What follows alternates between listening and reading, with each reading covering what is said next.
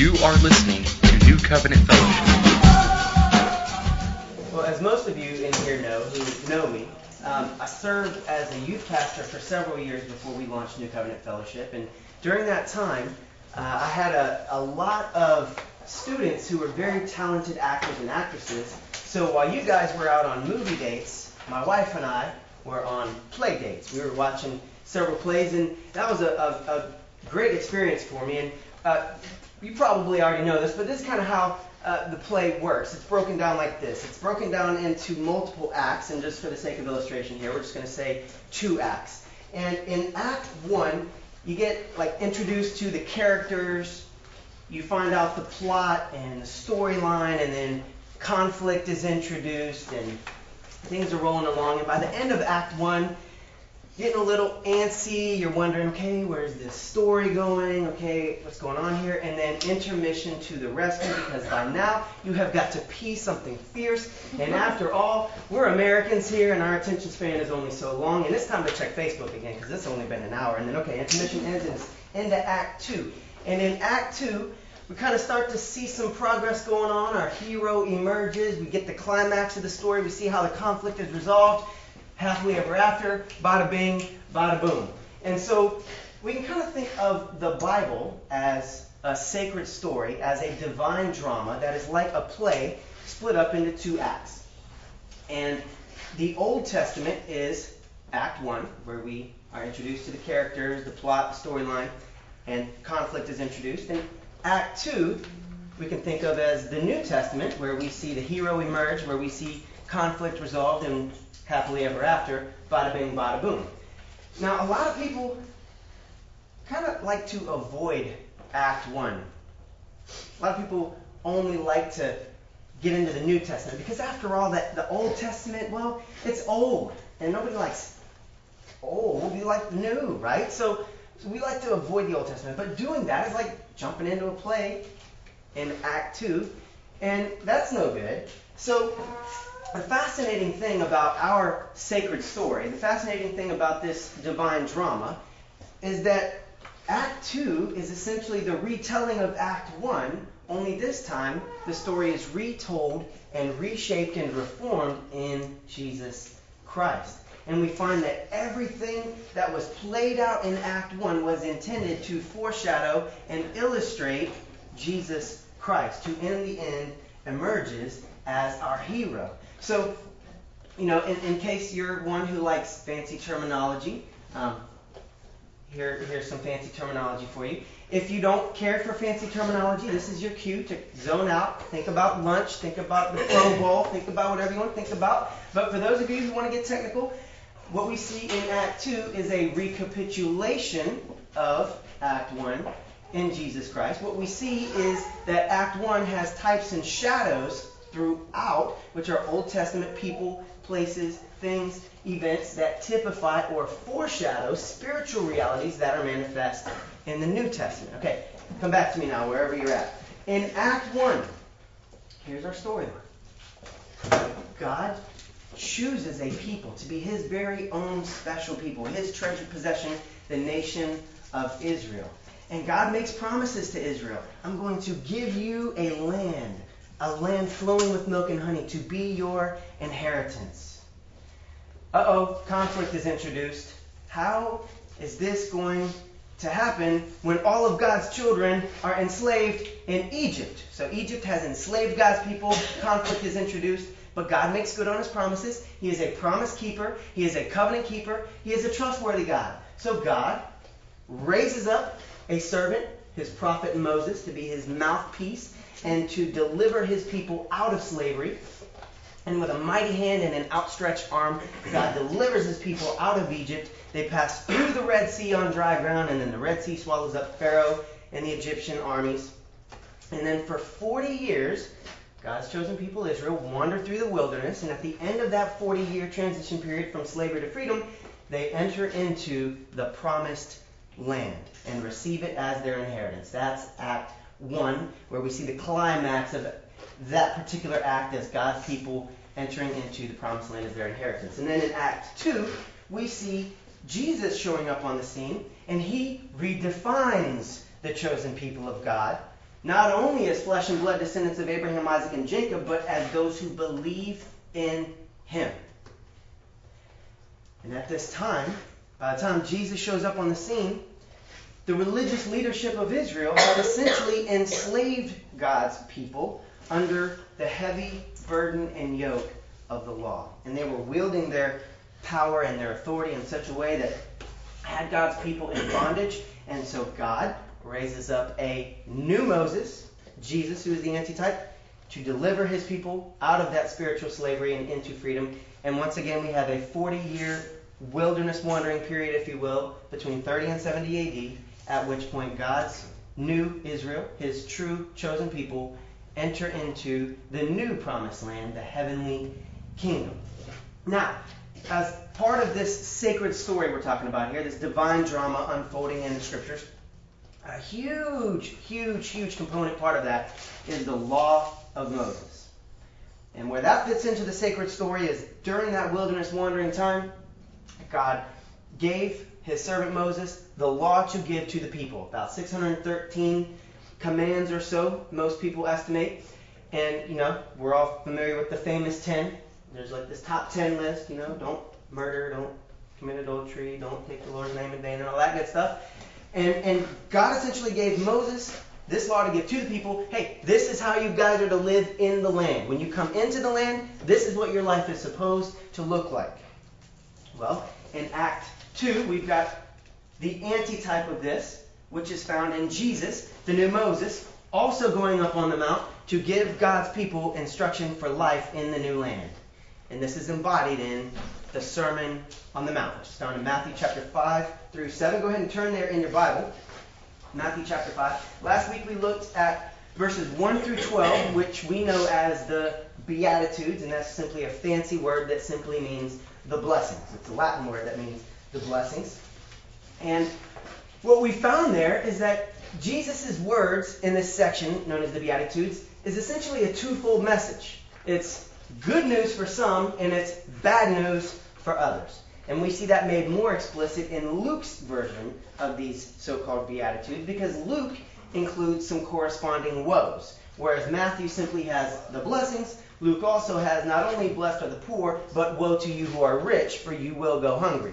Not only blessed are the hungry, woe to those who are well satisfied. Not only blessed are you who are persecuted, but woe to you who are spoken well of by men, for that's how they treated the false prophets.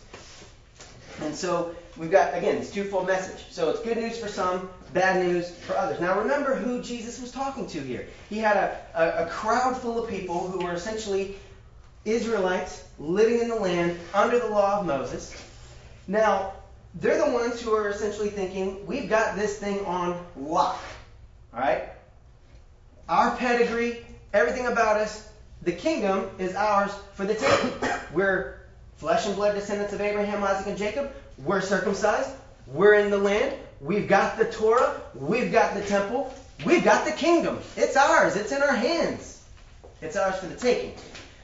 But Jesus starts saying some things that make people kind of start to wiggle around a little bit and feel very uncomfortable in their seats, like, wait a minute.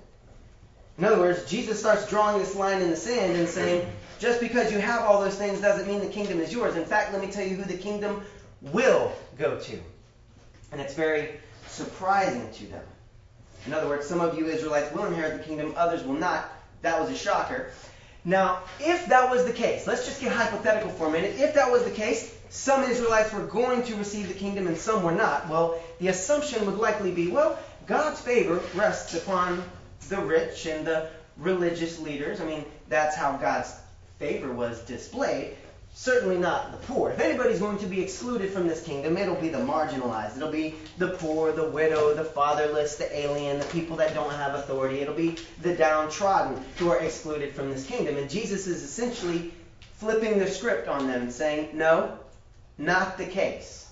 That assumption is dead wrong. So Jesus, on the other hand, brings comfort to the downtrodden. He brings comfort to the marginalized, to the poor, to the widows, to the fatherless, to the alien. And then he casts the dark shadow upon the rich, the prestigious, the self-righteous. Jesus was essentially telling them, look, bringing comfort to the marginalized. While it may look bad for you right now, telling you, you are blessed, because in the end, roles will be reversed. Blessed are you who are poor now. Woe to the rich, because their riches will be stripped from them. Blessed are you who are hungry now. Woe to those well fed now, because they're going to go hungry, and they did in the siege. There will be a decisive event that makes very clear who are truly children of God and who are not, because that was the argument of the day. We're the chosen ones of God.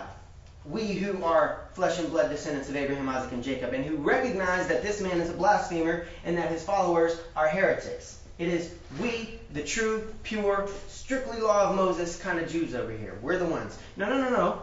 God is redefining Israel in Christ. We're the chosen ones. We're the ones who are truly sons of God, who are in Christ. No. Flesh and blood. No. Of the Spirit. That was the argument of the day. But the decisive event that would make manifest who was truly the victor would be the destruction of Jerusalem in AD 70 by Rome. Now, a fitting metaphor, in my opinion, for this kind of situation is the AFC playoffs. I don't get to watch a whole lot of football. Usually when I do, it's at my in-laws' house. And as I understand it, the Ravens going into this thing were underdogs. Didn't look good for them going up against, was it the Broncos? And they were underdogs there, and nobody expected the Ravens to win. And then, they pulled it off. It was like 2 or 3 overtimes or something like that. And then, after they defeated the Broncos, oh well, it's certainly over for them now, because there's no way that they could beat Tom Brady and his Patriots. And I was watching some of the pregame stuff, some of the analysis, and of course everybody's favoring the Patriots. They're the favored to win, and by this much, 9 points or however many it was. Some say 9, some say 7, I don't know. But the Ravens, they're destined to lose. It's looking bad for them. There's no way that they can be the victors. They are going down. It looks bad for them at the time. And I like rooting against the Patriots. And my buddy Alan Bondar's home team is the Baltimore Ravens. So, I'm pulling for the Ravens here. And the game starts, and of course, things are not looking so good for the Ravens. It's like, they were right. There goes Tom Brady marching down the field. Looks like the Patriots are going to win. Okay, it's not looking so hot for the Ravens. Okay, I get it. Okay. Going to the locker room at halftime, it's 13-7 or something like that. Patriots are winning, Ravens are down. And so, that's what it looks like it lost for the Ravens. But then after halftime, they come out third quarter and not looking so hot for the Patriots anymore, and the Ravens score and score and score, and final score was like 28-13, is that what it was? But Ravens won. The underdogs won. So this whole Beatitude section of the Sermon on the Mount is kind of like, hey, I know it looks bad for you Ravens. I know you guys are the underdogs going into this thing. I know it looks like you're about to get whooped up on by the Patriots, but I'm telling you, in the end, blessed are you, you will be the AFC champs. Patriots over here going, nah, we the AFC champs. Ravens over here saying, nah, we the AFC champs. And that was the discussion of the hour. Who was going to emerge as the true AFC champs? And in the end, it was the underdog. Well, in the end, in 70 AD, at the end of the age, the underdogs, those who were in Christ, emerged as victorious. Now, we noted some of these elements are very circumstantial and primarily restricted to Jesus' original audience. Poor, hungry, persecuted for righteousness' sake. But some of these were based on character as well. And while we noted that this is a really neat history lesson as to what was going on in the first century, the whole purpose of this sermon series is to go beyond a really neat history lesson and to answer the question, if we are in the kingdom, if we are the kingdom, what does it mean? What does it mean for us? How then are we to live our lives? Can we make any practical application today from Jesus' words? And we kind of answered that question by saying, okay, how do we know if it was circumstantial? Let's go ahead and keep that in the first century. Let's not try to be poor. Let's not expect to be if we're not being persecuted for the name of Jesus, how maybe we really aren't in the kingdom. Maybe we're not really Christians. Maybe we're not being offensive enough. Who knows? No. Circumstances, first century. That which has to do with character is timeless. God's desire for the character of his people, timeless. And the beautiful thing about this is that the way Jesus frames this is not, listen guys, I'm the king of the kingdom, I'm running this thing, this is how you need to live, or else. This is how Jesus frames it. Blessed are the meek. Blessed are the merciful. Blessed are the peacemakers. And that Greek word there is makarios, and it means happy. Isn't that what everybody wants? Happiness? Isn't that why people do what they do? I thought it would make me happy if I did this. That's why people do what they do, because they want to be happy. And so Jesus isn't saying, this is how you have to live, or else, buddy. Jesus is saying, here is a means to a life of happiness. If you want to be happy, this is how it can happen for you. Happy are the meek. After all, it's kind of hard to be happy if you're busy walking around like a prideful, puffed up jerk. Happy are those who hunger and thirst for righteousness. It's kind of hard to be happy if you're consistently walking in sin, because that sin is going to act as a roadblock in your relationship with God. And being in good fellowship with God is the ultimate source of happiness. You want to be happy? Happy are the merciful. It's kind of hard to be happy if you're walking around like John Kreese, the Cobra Kai Dojo Sensei, like, we do not train to be merciful here. An enemy confronts you here in the streets, competition, he's your enemy. The enemy deserves no mercy. What is the problem, Mr. Lawrence? If you're just busy harboring bitterness, it's hard to be happy. As we've said before, being bitter, holding on to bitterness, harboring bitterness is like drinking poison and expecting the other person to die or to be harmed. You're only harming yourself by holding on to bitterness. You want to be happy? Let it go. Show mercy. Be merciful. Happy are the merciful. You want a life of happiness? Mercy is where it's at. Happiness comes from being a peacemaker, not a conflict creator, not one who starts drama. It's kind of hard to be happy if you're busy starting drama and then everything starts getting crazy. So we looked at a lot of ways that Jesus' words are very, very applicable to you and I today, 2,000 years later, as citizens in the kingdom. These virtues, these character traits, are a means by which we can live a life of happiness. And we noted that God, therefore, not only cares about our holiness, but he also cares about our happiness. And the two go hand in hand. So if you've ever heard from me or from anybody else that God doesn't care about your happiness, he cares about your holiness, while that sounds very pious and very righteous, it doesn't seem to be the case. God does seem to care about our happiness, and he gives us a means by which to attain that. All right. So now, we move forward in the text, and what they teach you in Bible college and seminary is you don't want to do a long intro. You want to keep it short. So as you can see, I don't learn very well. Slow learning. But here we go. We're going to move forward in the text. Matthew chapter 5. We're going to pick up where we left off in verse 13. We're going to go through verse 20 this morning. We'll kind of take this in chunks. Let's look at verse 13. Jesus says to first century Israel, "You are the salt of the earth.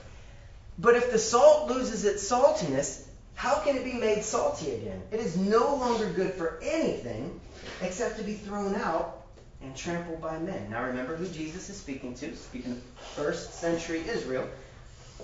And he's telling the Jews, those Israelites, you are the salt of the earth. Now essentially what he's saying here is that you are supposed to be the salt of the earth. Whether they were truly doing that or not is a different story. But what we do find as we read this divine drama, as we read through Act 2 of this divine drama in the sacred story, we find that indeed they had lost their saltiness. Now you and I tend to think of salt as that stuff that's in the shaker next to the pepper that we pour on food to change the flavor. But in Jesus' day, the primary function of salt was to be a preservative. See? If they, caught a fish and didn't want to eat it today, they couldn't just put it in the refrigerator. We can, they couldn't. Salt was a preservative. They didn't have scientists sitting in laboratories coming up with 18-syllable preservatives that we can't pronounce that can keep food around for a long time. They used salt to preserve food. Salt's primary function was to be a preservative. So when Jesus tells the Israelites, you are the salt of the earth, the idea there is that they were the preservers of truth. They were the ones who were to preserve the truth and traditions of Yahweh as the one true God who was to be worshipped alone. They were the ones who were to preserve the truth of Torah, the law of Moses, the first 5 books of the Bible. Now, problem happens when Jesus comes on the scene and says stuff like, I am the way and the truth and the life. Because if they're the salt of the earth, and they're supposed to be preservers of truth, and they're preserving Torah, but excluding Jesus, who is the fulfillment of Torah, then they're no longer preserving truth. They've lost their preserving power. Okay? See if I can put that another way or reiterate that. They're thinking, we are the preservers of Torah. We got that. Jesus comes on the scene. Hey, Word became flesh, made his dwelling among us, embodiment of Torah, fulfillment of Torah. Everything that the types and shadows in the Torah pointed to is in their midst in Jesus Christ. The truth in bodily form, right there. To reject him and to not uphold and perpetuate and preserve the truth of Jesus is to fail to be the preservers of truth. So in essence, by the end of Jesus' life, we see that he is put to death on the cross, as they claim we have no king but Caesar. Crucify him. They've lost their saltiness. They've lost their preservative power to preserve the truth. And what happens to salt that loses its saltiness? Well, what's it good for? It's no longer good for anything except to be thrown out and trampled on by men. If it's no longer going to act as a preservative of truth, then throw it outside into the darkness, where there will be weeping and gnashing of teeth, and it shall be trampled on by men. Now, I believe that Jesus is making a very, very, very specific allusion here. Go ahead and keep your finger or bookmark or whatever in Matthew 5 and flip over to Luke chapter 21. And remember that Luke is telling the same exact story as Matthew is. They're both telling their version from their perspective of Act 2 in this divine drama. And we're going to look at Luke 21. Matthew's account of this same discourse is found in Matthew 24 and 25. And if you want more on that, you can grab a disc from the back or go online and check out our sermon series entitled How in the World? But look what Jesus says in Luke 21, beginning in verse 20. Now remember who he's talking to. He's talking to Jews in his day. When you see Jerusalem being surrounded by armies, you will know that its desolation is near. Then let those who are in Judea flee to the mountains. Let those in the city get out. And let those in the country not enter the city, for this is the time of punishment and fulfillment of all that has been written. How dreadful it will be in those days for pregnant women and nursing mothers. There will be great distress in the land and wrath against this people. They will fall by the sword and will be taken as prisoners to all the nations. Jerusalem will be trampled on by the Gentiles until the times of the Gentiles are fulfilled. What's going to happen to Jerusalem? They will be trampled on by the Gentiles. You catch that? What good is the salt if it loses its saltiness? It's no longer good for anything except to be thrown out and trampled on by men. Well, Jesus is saying, look, this salt in my midst that has lost its saltiness, those who do not believe in me and uphold me as true, their salt that has lost their saltiness, and they're no longer good for anything. They will be thrown outside into the darkness where there will be weeping and gnashing of teeth. They will be trampled on. by the Gentiles, namely the Romans. When you Jews see Rome surrounding this place, get out of here. Because those who don't believe my words and trust in their own self-righteousness and say, we're the children of Abraham, God's got our back, He's going to give us victory over those uncircumcised fellows, we can stay right here in this strong fortress. We'll stay right. God's going to protect His house, right? We can stay in the temple. We'll be good to go. God will not allow His temple to be destroyed by those Gentiles. We're good.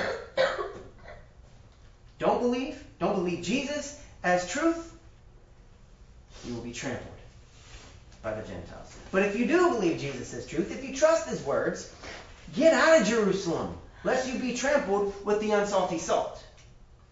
But those who did believe Jesus fled and were spared from such trampling. They were the true salt of the earth who would, from that point forward, preserve the truth of Jesus. All right, let's flip back over to Matthew chapter 5. Jesus continues in verse 14, and He says, you are the light of the world. A city on a hill cannot be hidden. Neither do people light a lamp and put it under a bowl. Instead, they put it on its stand, and it gives light to everyone in the house. In the same way, let your light shine before men, that they may see your good deeds and praise your Father in heaven. Now again, Jesus' audience is first century Israel. And He's telling them that you are to be the light of the world. You are the light of the world. And He's encouraging them here to manifest that. And not only shed light of Torah, not only bring truth to the nations, not only tell the nations about Yahweh as the one true God, and the knowledge of Him and the worship of Him. Now Jesus, I believe, is saying, I'm the embodiment of Torah. I am the fulfillment of the law. I am the Word become flesh. Shed the light that leads people to the knowledge and truth of me. But the problem is that Act 1 Israel according to the flesh, Old Covenant Israel, they got prideful, they got exclusive, and they did not bring the truth of Torah to the nations. They did not bring in the Gentiles into their fold to be part of the covenant community, by and large. Here and there, we find a Gentile like Rahab or somebody who comes into the fold, but by and large, they weren't in the business of saying, hey, let's bring everybody to come to know our God. By and large, they were very exclusive and had essentially put that lamp under a bowl, whereas they should have put it on its stand to give light to the world. And again, Jesus is here encouraging His first century audience, now be the light of the world. Shine the light, not just the light of Torah, but of me, the embodiment of Torah. The New Jerusalem is to be what the Old Jerusalem was supposed to be, a city on a hill which cannot be hidden. And now notice what Jesus adds to this. He says that this is not just a matter of the message in and of itself. It's not just what you proclaim with your words, but with your deeds. He adds deeds to doctrine. He adds behavior to belief. He says, in the same way, shine your light before men. In the same way, let your light shine before men, that they may see your good deeds and praise your Father in heaven. It's not just so that they may hear the good words that come out of your mouth, but so that they may see your good deeds and praise your Father in heaven. This is powerful. This is powerful. I mean, consider how powerful our actions are. We've all heard that phrase, that cliche, actions speak louder than words, and it's true. I think that throughout history, a lot of people who follow Jesus, I think maybe they missed this a little bit. I mean, how many things have been done in history in the name of Jesus that are not like Jesus? How many things have been done in the name of Christianity that were unchristian? I mean, is that not the argument that people love to throw out there the moment you want to share the gospel with somebody? Is not often the response, well, I tried that whole church thing, but it's full of a bunch of hypocrites. Or, well, I'm just kind of not into that because their behavior doesn't match their belief. Their deeds don't match their doctrine. I mean, what about the Crusades? I mean, what about people who bomb abortion clinics? What about hate crimes against gay people? I mean, what about all these things that Christians do that doesn't look anything like Jesus? Good point. People oftentimes are not even open to hear the message of the gospel because of all of the negative publicity that Christians have received because of unchristian actions. Behavior that's inconsistent with belief. So while it's so easy, especially kind of as a knee-jerk reaction to the Catholic movement and the Protestant world, it's so easy to make it not about what we do, but what we believe. It's all about faith. We're saved by grace through faith alone. Yes, true. But as James says, faith without deeds is dead. What good is it if a man claims to have faith but has no deeds? The two go hand in hand. And as we've already mentioned before, James draws heavily from Jesus.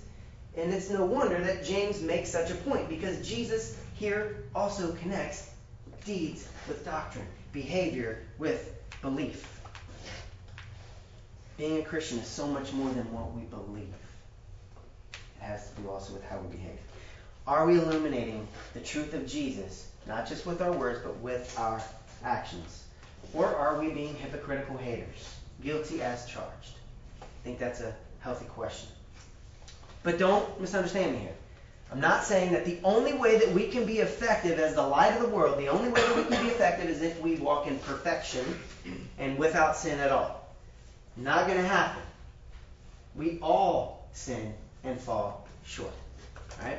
So what we must not do is present ourselves in such a way as if to say that we have it all together, or to present ourselves in such a way that is self-righteous, or to be hypocritical. The key, I believe, is to be authentic and to humbly acknowledge and recognize where we fall short. And in that is the underlying message and core of the gospel. I'm not perfect. I do mess up. See my shortcomings? I'm a sinner in need of a Savior. Let me tell you about this Jesus who can bring abundant life, who can reconcile man to God, who can bring you into a relationship with God that I now have, not because I'm perfect in and of myself, but because I'm in Jesus and I am credited with His righteousness. And our goal in this particular sermon series, again, is to detail what is normative for life in the kingdom. What should life look like in the kingdom? What does it mean? What does it mean for us? How are we to live? So, to answer that question, if we are the new Israel, which I believe Scriptures teach that we are, then we, like the Israel of old, are to be the preservers of truth, who light the path so that those on the outside, those in the darkness, might come to see the truth and knowledge of Jesus and come to worship Him as the true God. Not just with our words, but with our actions. We may be the only Bible that somebody reads, right? You've heard that before and it sounds cheesy, but I believe it to be true. We may be the only Bible that somebody reads. Because after all, a lot of people out there on the outside looking in, they're not reading the Bible. So their understanding of Jesus Christ, their understanding of Christianity, their understanding of Christians is based on what they read in Christian life. In Christian life. They read us, not the Bible. Right? So, with that being said, our words, unashamed proclamation of the truth, combined and coupled with actions that are consistent with that truth, I believe, will be a powerful light to the world. Now, this whole light of the world business, what's the goal? What's the end goal? What's the purpose? I think that's usually a good kind of question to ask.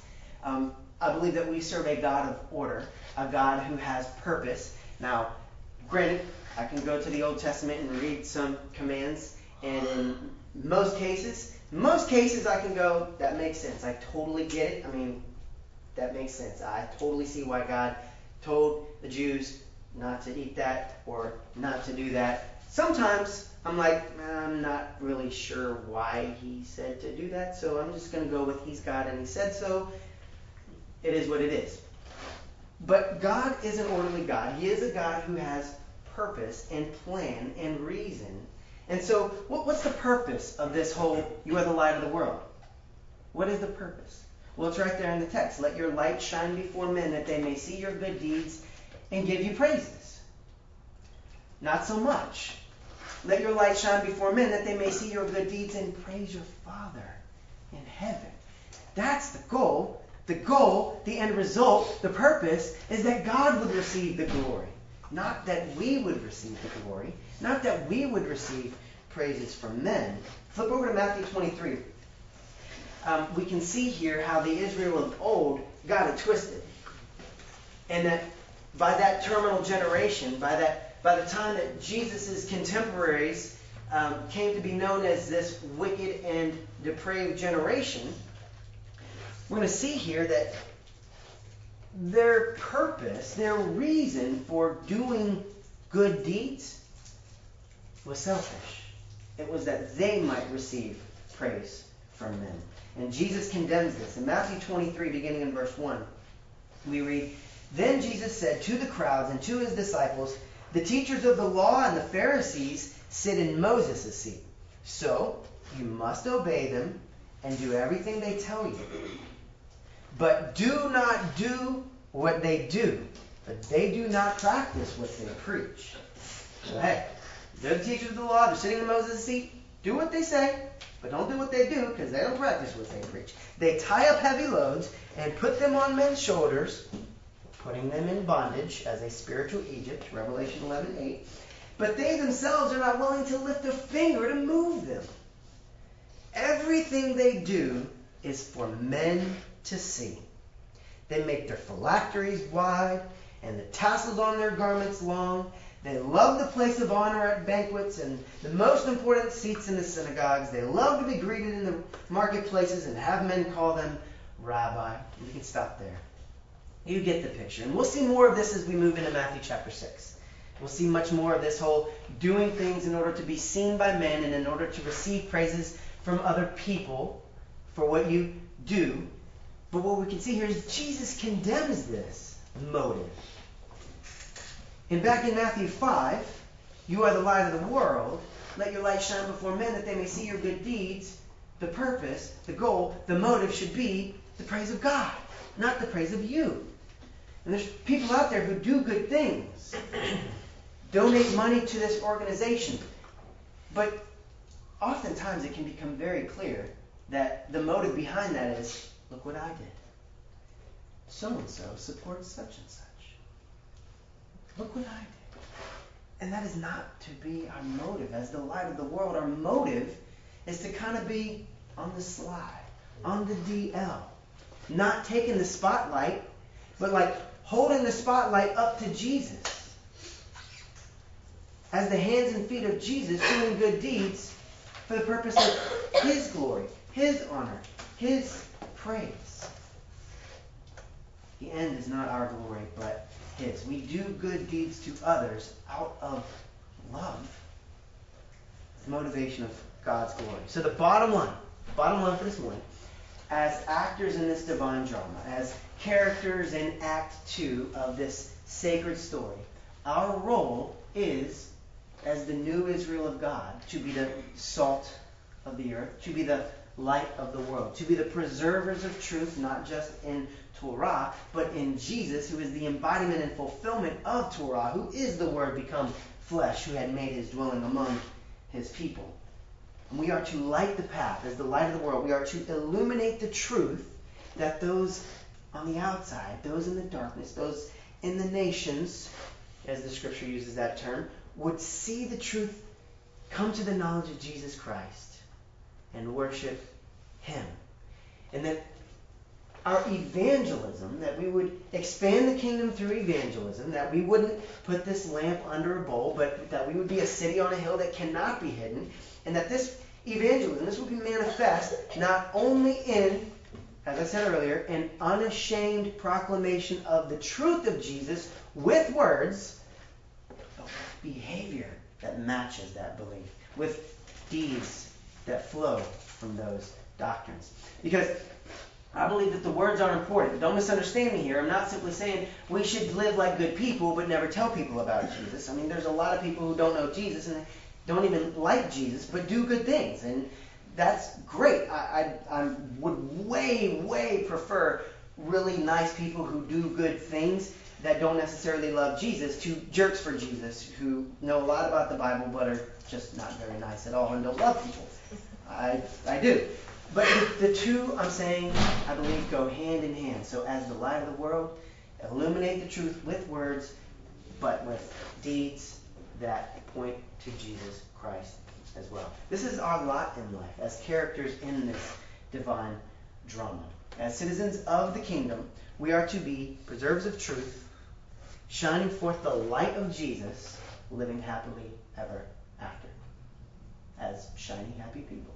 I'm telling you, REM's source of inspiration for hit songs and scriptures. Let's pray.